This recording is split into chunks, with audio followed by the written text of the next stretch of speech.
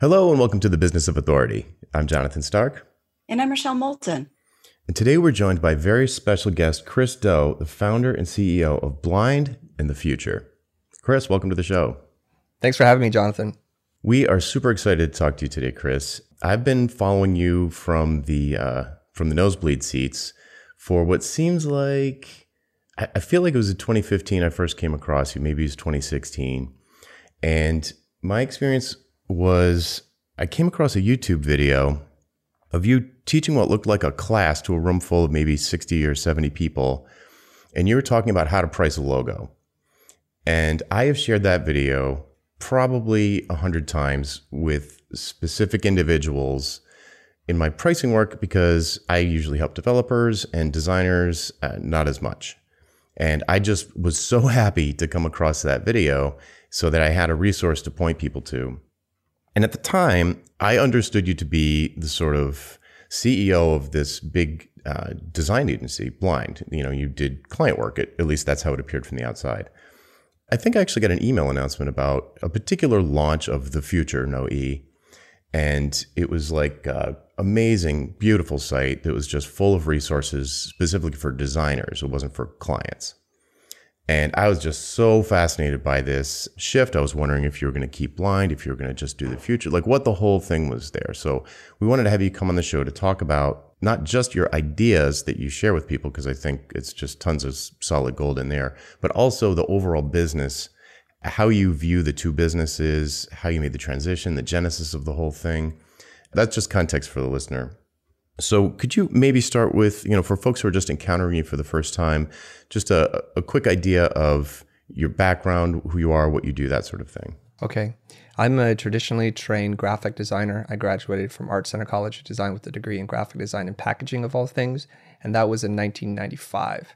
I was just on the cusp of something brand new emerging on the scene. It later became known as motion graphics, and it's something I immersed myself in.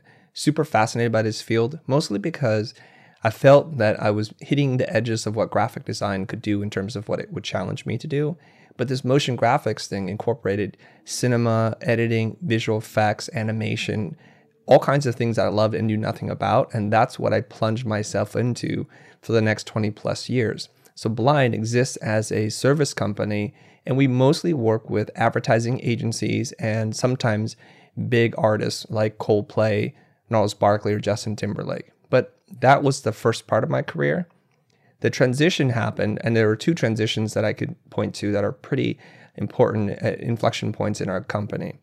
As the demand for commercials started to recede and go away, I felt like I needed to do something different. That's when we started to branch off and do brand strategy, design consulting, and had to learn all kinds of new things in order to survive.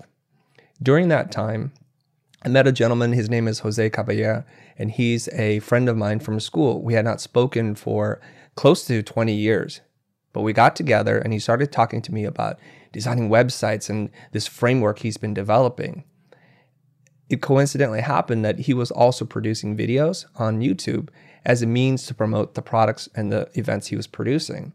He dragged me very reluctantly to appear on camera, and this is something I was super uncomfortable with because I'm a behind the camera kind of guy. So those first few episodes were me dipping my toes into what was going to become the future. Now, Jose and I ultimately split paths because we differed in vision, tactics, and just even our work ethic were so wildly different. I'm not saying one is right or better, but it was incompatible. So we split, and that's when I started the Future, and that was in 2016. What is the goal? What is the vision for the Future? The goal for the Future, and this is the big lofty goal, and there's two parts to it.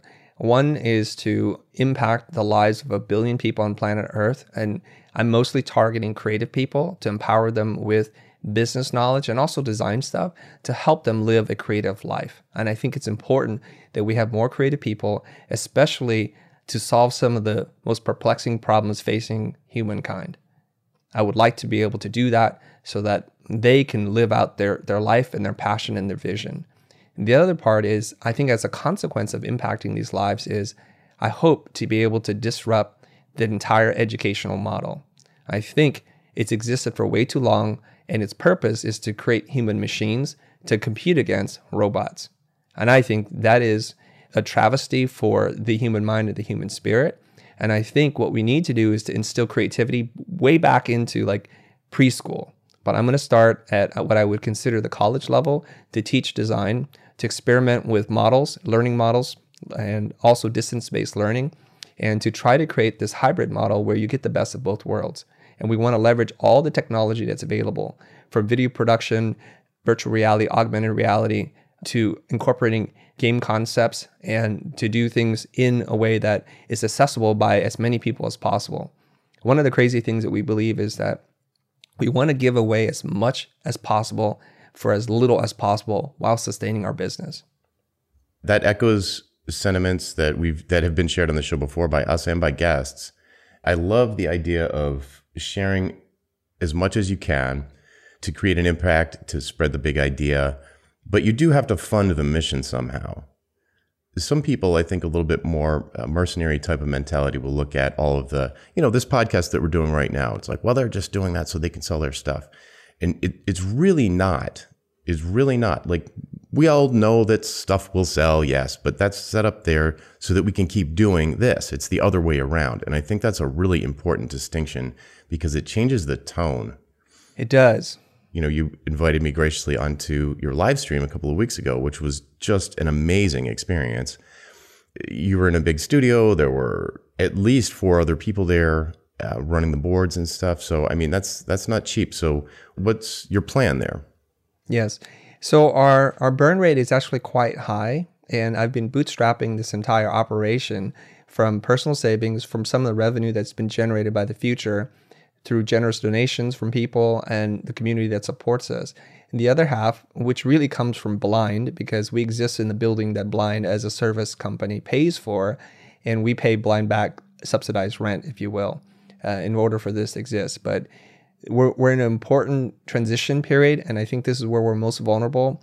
As we're starting to wind down our service work, on the Blind side, there's going to be a financial gap. And I'm redirecting the creative team, the entire creative team, which will be about 12 people, to only work on the Futur. And just to give it some context, okay, so I have roughly about 6 months of runway left. And before I have to invest another giant chunk of money. And we feel that it is sustainable and will be sustainable, but we're in a very vulnerable position right now. Now, 4 years ago, when I was working with Jose, the very first year, we grossed $17,000 running what was then called the school, now the Futur. And this year, we should do somewhere close to $1.6 million. So we're growing. We're not like a charity. We're not a nonprofit. We exist to make money, but we use that money to reinvest in the educational model and to hire more content creators. Yeah, it really shows. That one episode that we did together, because it was a live stream on YouTube, and I had never done anything to speak of on YouTube. I posted a couple of screencasts years ago that you got views or whatever, but I really hadn't done that much on YouTube. And I was under the impression from just sort of popular opinion that, YouTube comments are just full of trolls, and it's like, you don't read the comments. My hat's off to you, because your audience was thoughtful and polite and generous, and it was just amazing.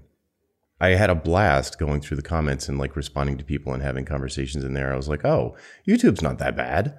Right. Here's what I think. YouTube can be a pretty crazy place, but I think for whatever reason, it's safer to be on YouTube than it is on Twitter.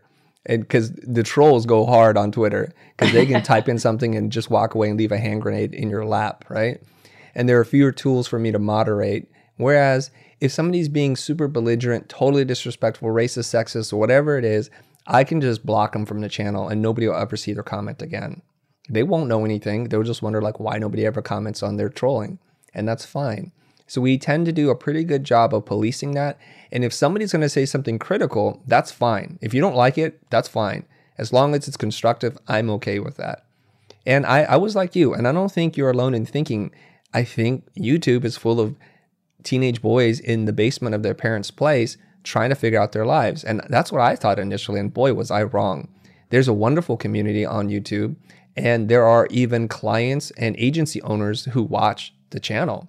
I'm only shocked when I bump into them in real life and like, hey, love that episode. Because you can never tell. They never comment. They never say anything anywhere else, but they watch. Mm-hmm. Correct me if I'm wrong, but you did send out an announcement email that the future was, there was some sort of launch event. There was some point where you were like, this is a thing. I think so. Mm-hmm. Were you concerned about how your blind clients, so to speak, were going to react to that? Like, oh, is he, he's giving us less attention now? Or was there any impact from that? Did you worry about that? Is that something that you tried to manage?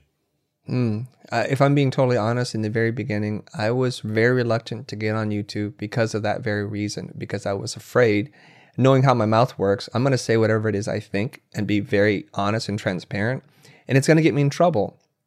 So when Jose said, let's get on the channel, I said, easy for you to say, you have no clients and you just want to create product and create controversy. I have to live with the consequences of what I have to say. And so in the first, I would say half a dozen episodes, I was really tight on camera. I was very deliberate in everything I said.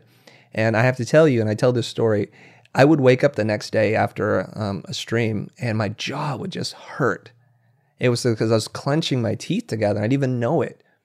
And over time, it's like everything. The worst that you fear never materializes. And if you have the courage to create content, it will be okay, as long as you don't go out of your way to hurt people. I think that's the key. So the other thing I realized too is our clients are multi-billion-dollar companies. They're CMOs, CEOs. They're not going to be watching YouTube, especially not on the things that we talk about. But I got to tell you, there's a funny story. A couple years ago, a fan of the channel who was a client called us. And my executive producer said, Chris, there's a fan. They want to talk to you. It's about a new project. I was like, shoot, if they're a fan of the channel, then they know every tactic that I've been teaching now. Yeah. What the heck am I going to do? I don't have to Jedi Knight this level 3 or something, because holy cow, what am I going to do? So I took that call with a little bit of apprehension. We get on the phone. Besides introducing ourselves and saying hello, the other person began to talk about their project in the way that I would have structured the conversation without me saying a single thing. And I was just like looking at the other creators in the room like, what are we witnessing here? They are selling themselves to us using our own questions against themselves without me even saying a word. So we hung up the phone. We're like, oh my God, if all our clients called us this way, this is the best thing that's ever happened to us. So all that fear was for naught. And I've yet to face one client of ours who said, that video rubbed me the wrong way, or are you really focusing on the client work or our account? And they never have said anything. In fact, it's the opposite reaction. Now I run into design directors from multinational agencies where they come in and are like, hey, Chris, we got a project for you. Got to talk. And they're handing us $1 million projects and saying, we can't do this. Would you like to do this for us? It's the authentic visibility. I think so. Yeah. It's now you're a celebrity in your niche, and they appreciate your thinking. Now they wouldn't if they didn't like your thinking. Yes. Right. I have to tell you, I'm still uncomfortable with that term celebrity. I was introduced to a bunch of creatives from the Hulu team. They were having a retreat on the beach, and they introduced me as a really great design celebrity. I'm like, wait, who are they talking about? I'm here, and I'm looking around the room like, oh, is that me? So still something I'm getting used to. I think I saw that you have an interview with Seth Godin coming up, and you've been talking to Gary Vee. And yeah, I mean, and the stuff that you're putting out, it's fascinating because I am not a designer. Like I'm not even close, Jonathan. not even close, right? Yeah. That's not a humble brag. The opposite of a designer. Right. Like I'm Google. Like put something out there that's utilitarian and fix it on the fly. I just don't. I think it's super valuable. Don't get me wrong. I just know that to do it right. So here's the way I approach it. I'd rather not do it than do a mediocre job. I think that's a fantastic philosophy. Oh, good. Cool. I'm going to keep not doing it. Yes. Because to do it right is very expensive. And it's like, well, okay, I believe that that's a good investment and so on and so forth. But I'd rather take those resources and put them elsewhere, creating more free content that's just black text on a white background. It looks like my website looks like a Word document. But you can read. Yes, I get your email blast. I'm like, whoa, okay, this is interesting. Yeah, I just don't want to spend resources that way because for me, it's just not a natural fit. So I would have to pay someone a lot to do a good job there, and it's just not where I want to spend the resources. But the stuff that you guys do, I want to lick the screen. It's like when the future site came out, I'm like, oh, this is the perfect color scheme. How can I, if I ever, I can't, now I never can design my site because I'm going to end up copying this. Yeah. For people listening, they got an authority business. Maybe they've got a book that is in them, or a book that just came out, or, something like that. And they've got this big idea and they want to bring it to the masses. What I want to say is, can you get away with a site like mine? Or if they want to get to celebrity status, do you believe that you really have to take that step and invest in the design of it? Can the content stand on its own, do you think, to reach the masses? Or do you think that there needs to be, something on the level of what you guys do to break through? Right. So I think this is a trap question. So I'm going to walk into this very gingerly. So because my designer friends will listen to this and say, what did he just say? I think content trumps production value 1000%. So if you do something typeset in Courier in 72 points and you just created the most impactful words on a page, then that's what you do.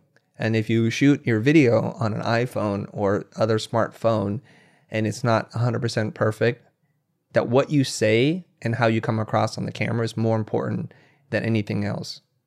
Now, having said that, all things being equal, especially when you're speaking to a design community and trying to say, look, I am you, you are me, and we celebrate design, but let me try and teach you to speak the other language of business so that you can become bilingual.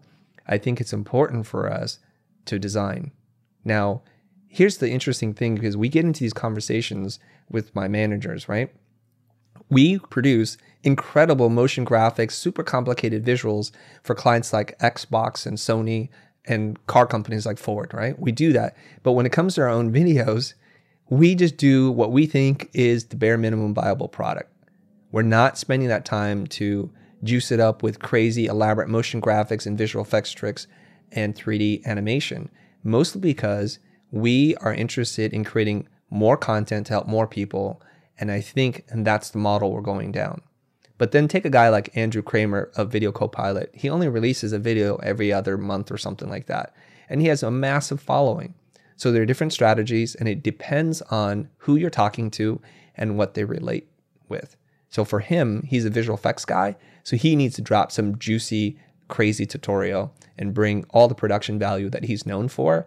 And we're a little bit different. We're trying to tell creatives, I think at a certain level, you're good enough. Now we need to teach you this other stuff because this is what they don't teach in school, and it's what's going to hold you back in your business endeavors. At a certain point, like you said, good enough. At a certain point, when people feel stuck in their business, they think, oh, I just need to get better at my craft. They take 80% and they try to take 80% to 100% and become perfect at whatever it is, motion design, let's say, or web design or whatever it is. And they're like, oh, I'm not getting unstuck. I'm working my fingers to the bone. I'm making less money every year. I'm getting undercut by amateurs, so on and so forth. I think that makes perfect sense. You've got a particular audience. It's like when I used to do web design as a consultant. Not web design, but like responsive web design. So consulting for that. I wasn't the designer. I was more the mechanics. And I knew, because people would tell me, they would come to my site and they would view source and be like, oh, well, you think you're so smart. You tell us to do this, but your site doesn't have it. It's the exact same thing. You're like, when you're operating in the medium with the medium, you're under a microscope to a certain extent. Yeah. I wanted to add one other thing. There's a company out there called Masterclass. And what they have is they have the most famous people with incredible production value and editing. And their site is super slick. We look at their site and we say, wow, what a great job. But then people that I know have subscribed to Masterclass. And I say, so how was your class? They're like, meh. I feel like I watched a documentary film of Gordon Ramsay and actually learned more from his other shows than I did in the class. And so I was thinking, I wonder why that is. So with all that production value and talent and money and resources that they have to produce these videos, at the end of the day, what they need to find are great teachers. And because you're famous doesn't make you a great teacher. Now, that's a broad statement, and I understand there are some great pieces of content there, and I'm not trying to hate on them. I'm just trying to illustrate the point that you can chase that pixel and you can polish that thing to it's super shiny. But if you don't, at the end of the day, deliver something that your consumers or your audience find to be very valuable to help them in their pursuit, then it's really not worth much. Well, it's that alignment. It's the alignment between you and your audience and the authentic expression of you. So in our example, like Jonathan, if Jonathan all of a sudden came out with these, $1 million graphics, I think his audience would go, what? Is this the right website? Yeah. Yeah. Yeah. But at the flip side for your audience, I'm really intrigued by this because I imagine a bunch of designers getting together. It's really easy to critique your design. Yes. Right. And so they do. Yeah, that's what I was going to ask. How does that get in the way of their getting into the business courses in particular? Sometimes it gets in the way. And here's the interesting thing. So we have this video on a typography critique. And in that video, I did some things that I could not resolve on the show because we're just going through 4 different critiques. And it was a reference to something that Joseph Mueller-Brockman had done. And I said, guys, this works. It worked in the 70s when he did it, and it'll work. And this particular video has so much anti-hate design comments on it. And I was telling my team, gosh, man, maybe I should take this video down because it wasn't fully resolved and they don't understand that. And the funny thing is we just checked the stats on that thing. It has one of the highest subscriber rates of the videos that we have. So I can't totally figure it out. That even though they're very vocal, it's not that they're vocal and they hate you. They're just vocal like, hey, I think I know more about this than you do in this particular instance. But they still subscribe and they still watch, which I'm still trying to resolve in my mind. Like, how does this thing even work? So not everything as it is as it appears, right? So even though they can hate on that, it's okay. I would rather, I guess, have somebody talk about something because they like it or dislike it than not to talk about it at all because we just played it really safe. And the whole intent of that video was to say, yeah, this is a good layout. I started off by saying it was a good layout, but let's try something. Let's push the boundaries. And when I was teaching at Art Center, the big problem was students were afraid to take those kinds of chances. So during any one of our live streams where I'm working kind of in the flow, it's like, yeah, we're not always going to produce great things, but I would just want to show you how my mind works and the things I'm willing to try to find what works and what doesn't work. The fear comes from the fact that they know people like them will jump all over them. It's like a paradox almost. It's like if you're the kind of person that's going to hate on somebody, then you're like afraid to get hated on. And at some point you need to have the courage to put the idea out there anyway, whatever it is. And I love the word courage specifically because it means acting in the face of fear. It's not that the fear goes away. It's that you act anyway. At the beginning, we were talking about fears that you had that starting the future that were completely unfounded. And we also both talked about going on YouTube and expecting haters everywhere, like lurking around every corner, and trolls and all that. And it didn't, I'm sure they're there, but it didn't happen to me.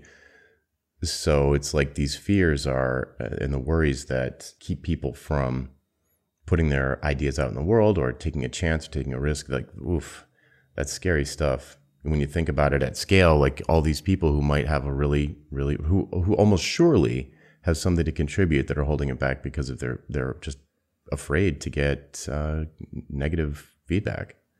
Like with what you're doing, what we're doing, a lot of this has to do with your motivation and your intent. So our motivation is to try to help the larger global design community get a little bit better at design, but get a lot better at business.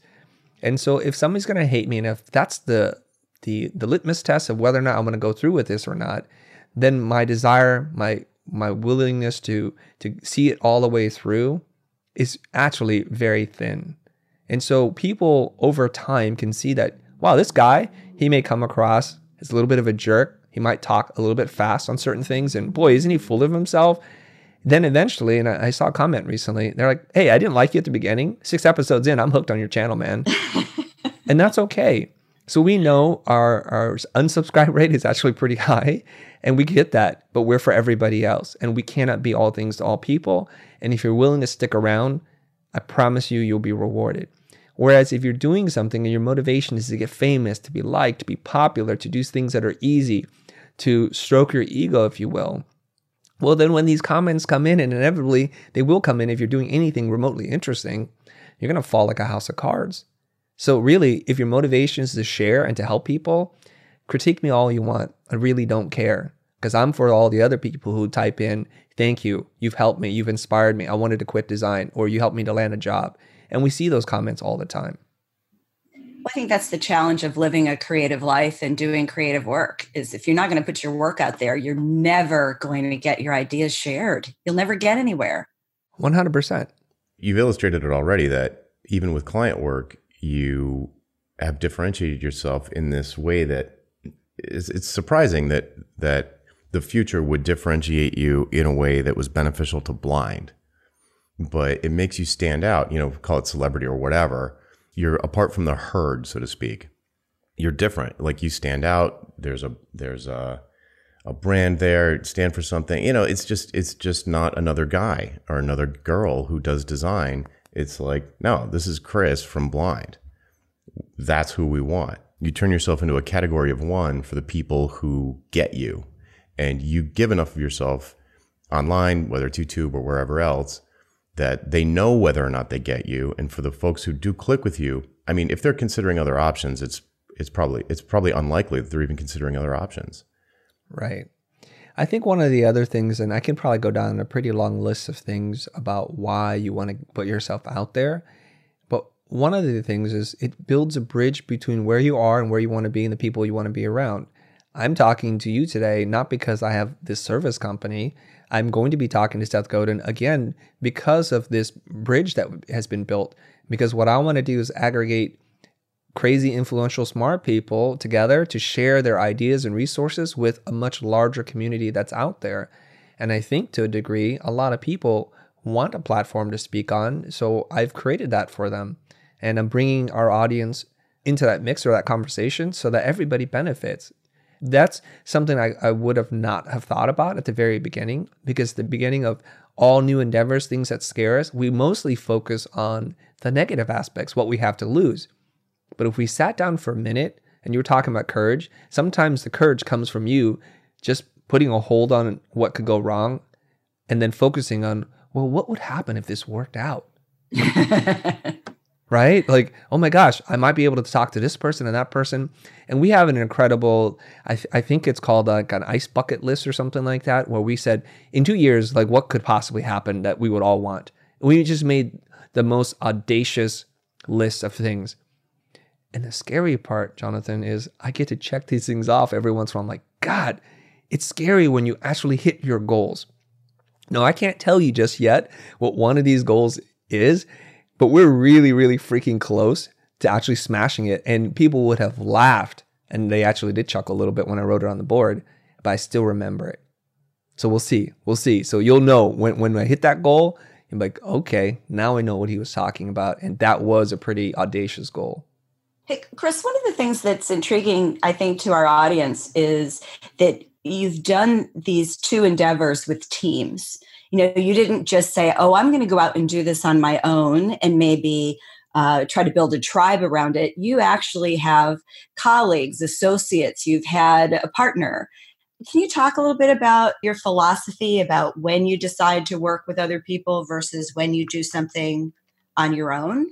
I think earlier, Jonathan, you said something like, I don't do it if I'm mediocre at it, right? Or something like that. Mm-hmm, yeah. And I wrote that down. I was like, I have the same statement, except for mine veers to a different direction. I don't do it if I can pay someone else to do it better than me. So from the very beginning, when I started my company back in 1995, as soon as I got work, I was like, you know what? I need to hire somebody to do this. And I would look. So at the very beginning, they were not better than me. And what I would do is I would art direct them so that it appeared as if I did all the work. And eventually, when I could afford more and my network grew, I found people who were much better at doing stuff than me. And I just kept hiring them. So I didn't know anything about sales, so I hired an executive producer. I didn't know how to produce jobs, I hired a producer. I didn't know anything about business, so I hired a business coach. This is something I think that entrepreneurs and people who are going to be very successful in life, they have the similar mindset, which is, I'm willing to invest in myself, and it takes money to make money. So you can sit there and cling to every single dollar that you have and be that sole artist, and that's fantastic if that's good for you. But I'm trying to help other people realize that the value that can be created just by hiring other people, because what you're doing is you're buying back your time to do the things that you can't hire other people to do. And that's priceless. I think so. So I get to travel the world. I get to read books. I get to have conversations like the one I'm having with you right now while the engine of the machine keeps running. And it's fantastic. So I have to ask the question. It's probably an obvious question, but what are the things you can't outsource? I think the vision, the planning. I always tell the people, I'm not the captain on the boat. That's the management team. I'm not the guys who set the sail or steer the boat even. I'm the person up in the crow's nest looking beyond the horizon, trying to spot where land is and trying to give the team information. And collectively, we agree to move a specific direction. Something that's quite scary for people is that I don't have that exact map on how to go from A to B. I know where B is, and sometimes we might have a bad day where the wind isn't blowing or we're pushed off course, and we know that we have to make a lot of turns, but we'll eventually get to B. And so sometimes it looks like we're going the wrong way, but in fact, we're always making progress. For your audience, what are some of the big, maybe counterintuitive or bigger ideas that you present to them that just blow their minds? I feel like I'm throwing you a softball because I saw a video, I think it came out the other day, about designers not needing a portfolio. I'm curious what ideas like that you bring to the audience that really make them, just almost force them to shift their mindset, to think about things in a new way. Well, I think there are a lot of things that we take to be gospel and to be true, whether somebody actually taught us this or we just learned it just by observation, in fact, are not true at all. I recently gave a talk and I was making some observation about paradoxes that we think to sell, we need to sell. And I said, you can sell more if you unsell. And they're sitting there like, what? Well, when you try not to sell yourself, you will close more clients, because the last thing that we all want to do is be sold something. So when somebody actually very confidently says, maybe we're not a good fit, let me try and understand what it is that you're trying to do. I know 4 people who could probably do this. And to even use your line of questioning, why this, why now, why me? That's a great way of unselling yourself so that the other person has to lean in and decide for themselves whether or not you're a good fit. And that is counterintuitive to most people in the way they understand of selling, because that's not a model we've seen very often. Well, that's one thing we talk about. We talk about why your resume is totally irrelevant in today's age, especially if you're a creative person, because we have so many ways of judging whether or not you're a good fit for us. And a piece of paper, it's just words. And where you went to school might say a little bit about you, but it doesn't tell me if you're any good. So I get to look at your portfolio, I get to look at your website or whatever it is, or your code if I'm a developer. I can see the work product. So I tell creatives, don't spend any time working on that resume. And that's a mechanical thing that you were taught to do from somebody that doesn't know how the world works. And another thing is that it doesn't take 1,000 pieces for you to get hired. It takes 3. 3 shows me that you can consistently deliver. So if you go in and you pad your portfolio out with tons of things that are irrelevant, then I start to get concerned, because I don't, at this point, focus on what's good. I focus on like, gosh, that turned out pretty poorly. And if I hire you, will you do A, or will you do that thing that looks like a piece of junk? So again, less is definitely more. And try not to confuse me as a potential employer with so much work that is so all over the place that I can't remember a single thing that you did. So this is about drilling down and showing off your T skill. And that's really important as well. So there are a lot of little things that are shifts. And if you're able to wrap your head around that, the kinds of changes that you can have in your life and your career can be monumental. I will tell you one little story. I have a friend, I'm coaching her. Her name's Carrie. And for the longest time, Carrie told me there is a ceiling on how much she can charge based on the vertical that she's in. What Carrie later on discovers, because I talked to somebody else and they're in the exact same space as her. And I go back and I tell her, my goodness, what you told me was the maximum $6,000. This other person's getting 20 to 30. And she goes, wait a minute, hold on a second. I don't believe that at all. So she goes and looks at the person's website, and in fact, they do the exact same thing for the exact same clientele. So from that day forward, she started to double her rates. And it took a year and a half of talking to her, and she just wouldn't believe me. Finally, I tell her a story, and then now she's able to double her rates, and she's like, gosh, I wonder how much money I've left on the table. So here's the interesting part. I asked Carrie, I said, Carrie, what's different about you? She goes, what do you mean? Well, is your site different? Did you change your website? She goes, no. Did you add new case studies? Did you write something different? Is the message, did you change your logo? No. Did you change anything? She goes, no. So what changed? She said, I don't know. You changed, my dear. You changed. You said it was possible. Now, I don't want to be cruel to you, Carrie, but I could have made up the whole story. That is the power of belief. Okay, so I'm a graphic designer, right? So if you look at the word belief, the word lie is in the word belief. So belief for a lot of people is the lie you tell yourself about what you can't do. Good one. I see the same thing all the time. I mean, my main focus is pricing, and I get people, all walks of life, all different kinds of careers come to me all the time. Oh, it's different for me because my vertical or my horizontal it's commoditized. I just did a sequence on photographers. I have a whole bunch of new photographers on my list from going on your live stream, and they need help. Like, it's not commoditized. It's homogenized. Everybody looks the same. Everybody's doing the same thing. Everybody's using the same templates and the same Lightroom plugins and the same poses and the same business model and same. It's sort of like everybody's copying each other, and it's not working for everybody, but they all think they're doing it right because it's just like everybody else. And then along comes a bunch of replies on the list. I write these emails. I say more or less what I just said. And I get a bunch of replies from people who are like, oh yeah, I charged $90,000 for a wedding. And they're all on my list. And I'm like, oh, this person right here figured it out. And like these 17 people, they just think that they need to quit and do something else. It's like this self-limiting belief. It's your belief system. Yeah, a lack of courage, a lack of vision, the fear of doing something really specific. So like specializing or picking a niche or pigeonholing yourself as like, I just do same-sex weddings in Key West. And you're like, oh, that would never be a big enough market. Like, yeah, but you could charge $80,000 a wedding. I used Annie Leibovitz as an example because she's the most famous photographer I could think of. And I was like, she wasn't born the Annie Leibovitz, TM. Somehow she became the Annie Leibovitz. So I guarantee you she's not having downward pressure on her prices. I mean, I can't know that, but I'm sure she's not starving. So figure out, like, what is the thing? What's your big idea, your vision, your mission, your purpose? What are you doing with your photography? What is it? You don't have to be like everyone else. In fact, you better not be.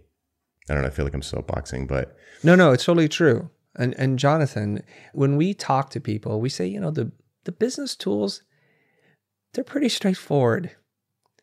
The miracle is when you're going to use those tools. So we have to focus a lot on the mindset. And I'm an amateur psychologist, right? I mean, what are we doing here?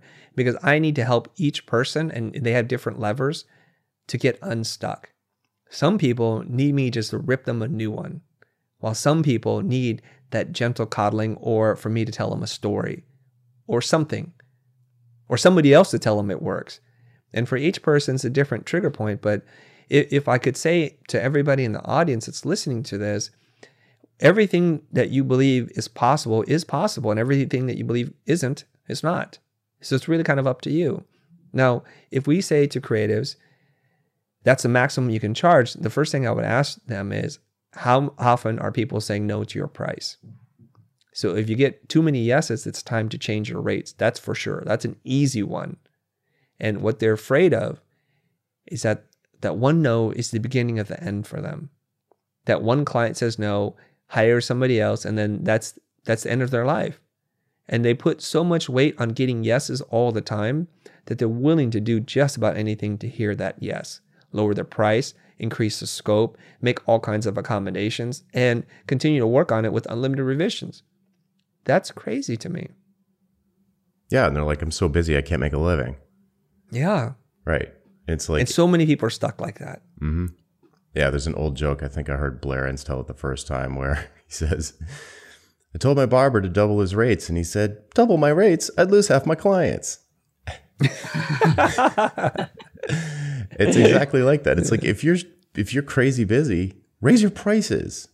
Mm-hmm. It's like a quick fix. Well, I think I just figured out the reason for the t-shirt that's on your site, Chris. I'm talking about the cocky bastard one. There's a story behind that one, by the way. I want to hear that, because I was just sort of thinking, handing that T-shirt to somebody who doesn't have enough confidence to raise their prices. I could see that. Mm-hmm.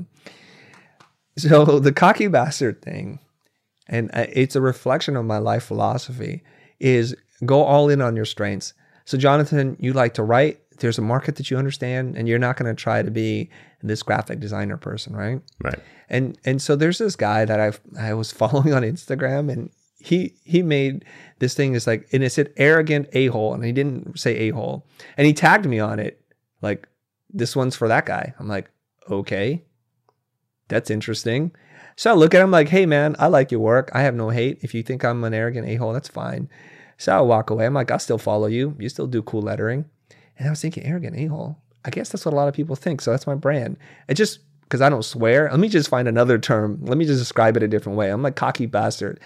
So I hired another lettering artist to draw that for me. And like, make it like it's elegant, like fine dining restaurant. Like it's a bottle of champagne, like the best, like vintage cocky bastard, right? And so he did this thing. I'm like, no, make it more elegant. I was like, okay. So he makes it. And then I print it out and I do it in gold foil. And I walk around with that T-shirt. And I said, this is, and I tell this story. It's like, this is how you turn haters into things that you make money on. And now I sell the shirt. I make money off his hate. That's cool. That's the story of the cocky bastard. And it takes some guts, I should say, to wear a shirt like that and just walk around like, whatever, man. Think whatever you want to think, because your opinion has no bearing on what I think of myself. Oh, well, yeah, that right there. That's a hard thing for a lot of people, and I'm the same as you. Like I'm not at best armchair psychiatrist or psychologist at best. And, right. But that's the conversation you end up getting into a lot of times. People are like, I don't know what to do. And I'm like, well, just go like this. Like the mechanics are very, very straightforward. You feel them procrastinating, putting it off, not getting around to it. 2 weeks go by. Oh, life got busy. But I'm like, look, man, if you want to make a change, you got to do this stuff. And you start to get well, I'm not sure it's going to work. Well, I'm telling you it's going to work. You're paying me to tell you what works. I'm telling you this is going to work. Yeah, but all right, tell me what the problem is. Like, well, I'm afraid people are going to think I'm arrogant, or I'm afraid that my other clients are going to see it, or I'm afraid of this, or I'm afraid of that. I'm afraid I'm going to get a no. All those things, all those fears start coming up. And then you're just like, oh man, I should have gotten a different degree, because a lot of times it does boil down to that. Yes, it really does. I feel like we're all in the same school where the answer is in our audience, not in us. And so our job is to help get the right questions asked so they can find the answers. And yes, it's to give resources and be very specific, but it's that extra bit that allows us to help more people than we would otherwise. Yeah, I try to take like as many stabs at success as possible. So the person standing there asking me for some help, I'll tell them the most logical, here's the tool. No, it didn't work. I'll tell you a story, and then I'll kick you in the butt, and then I'll tell you somebody else to call or research, et cetera, et cetera. So I will do whatever is needed for them to get past that point. And it can be exhausting. So one way that I work around this is I find that people who pay more money are more committed to change than the people who pay less money. So people who watch YouTube are like, man, they didn't pay anything, so they may or may not make any change. But when they're paying me $1,000 an hour to talk to me, I think they're pretty vested in wanting to change because it's foolish. I didn't even tell them up front, if you don't want to change, turn around right now, get a refund on your money, and just go about your way, because it will only work if you want it to work. So here's another thing I tell people about mindset, okay? I said, if somebody came up to you, let's just assume I'm talking to a man, and they said, oh, you're like a purple alien from the planet Mars. Would you believe them? Like, no. And somebody would say to you, well, you're like a little girl wearing a tutu. And they're like, no, I don't believe that either. So why is it when somebody tells you you're an arrogant a-hole or whatever, and you believe that? Yeah. Oh, okay. Yeah. Touche. So, I did not know where you're going with why that. why do you open yourself up to that? Okay, so that means that either you believe it to be true or not. Because that's why I say your opinion has no bearing on how I see myself. Because I know who I am. I've spent time thinking about who I am. And I now have resolved that in my mind. So when somebody says whatever, the only ones that hurt are the ones I believe to be true. So if you don't believe you're an arrogant a-hole, if you don't believe you're criminal in how you charge, well, then don't worry about what they say because it's not true. Right. It's no more true than if you're a Martian. Yeah. That's great. Yeah. Man, Chris, this has been fantastic. Where can people go to find out more about you online? I guess the easiest place would be go to thefutur.com. It's the future spelled with no E, like futur. Like if we're European, we would say it that way. But they can also find me all over social media. I'm on Instagram, I'm on Twitter, on Facebook, and they can find me at the Chris Do. And that's not a self-aggrandizing thing. It's just because before I couldn't get Chris Do, somebody took that name. Well, great. And I highly recommend people check out the YouTube stream. It's just amazing. It's full of solid gold stuff. Even if you're not a designer, there's a lot of great business advice in there for anybody who's creating anything, which is pretty much everybody, I feel like these days. And you can kind of see how it works. So that sort of meta picture that we're talking about here, it's not just the content itself, but also like look at the overall structure of what's happening in the conversations that happen, and think about how whatever your big idea is and whatever big idea you're trying to put into the world and ideas you're trying to spread, look at how Chris here is doing that. And it seems to be spreading like crazy. I mean, the number of views on these videos is insane. So well done. Good job. Yeah. Thank you very much. Thank Very you. well done. Well, that's it for this week. I'm Jonathan Stark. And I'm Rochelle Moulton. And we hope you join us again next time for The Business of Authority. Bye. Bye-bye.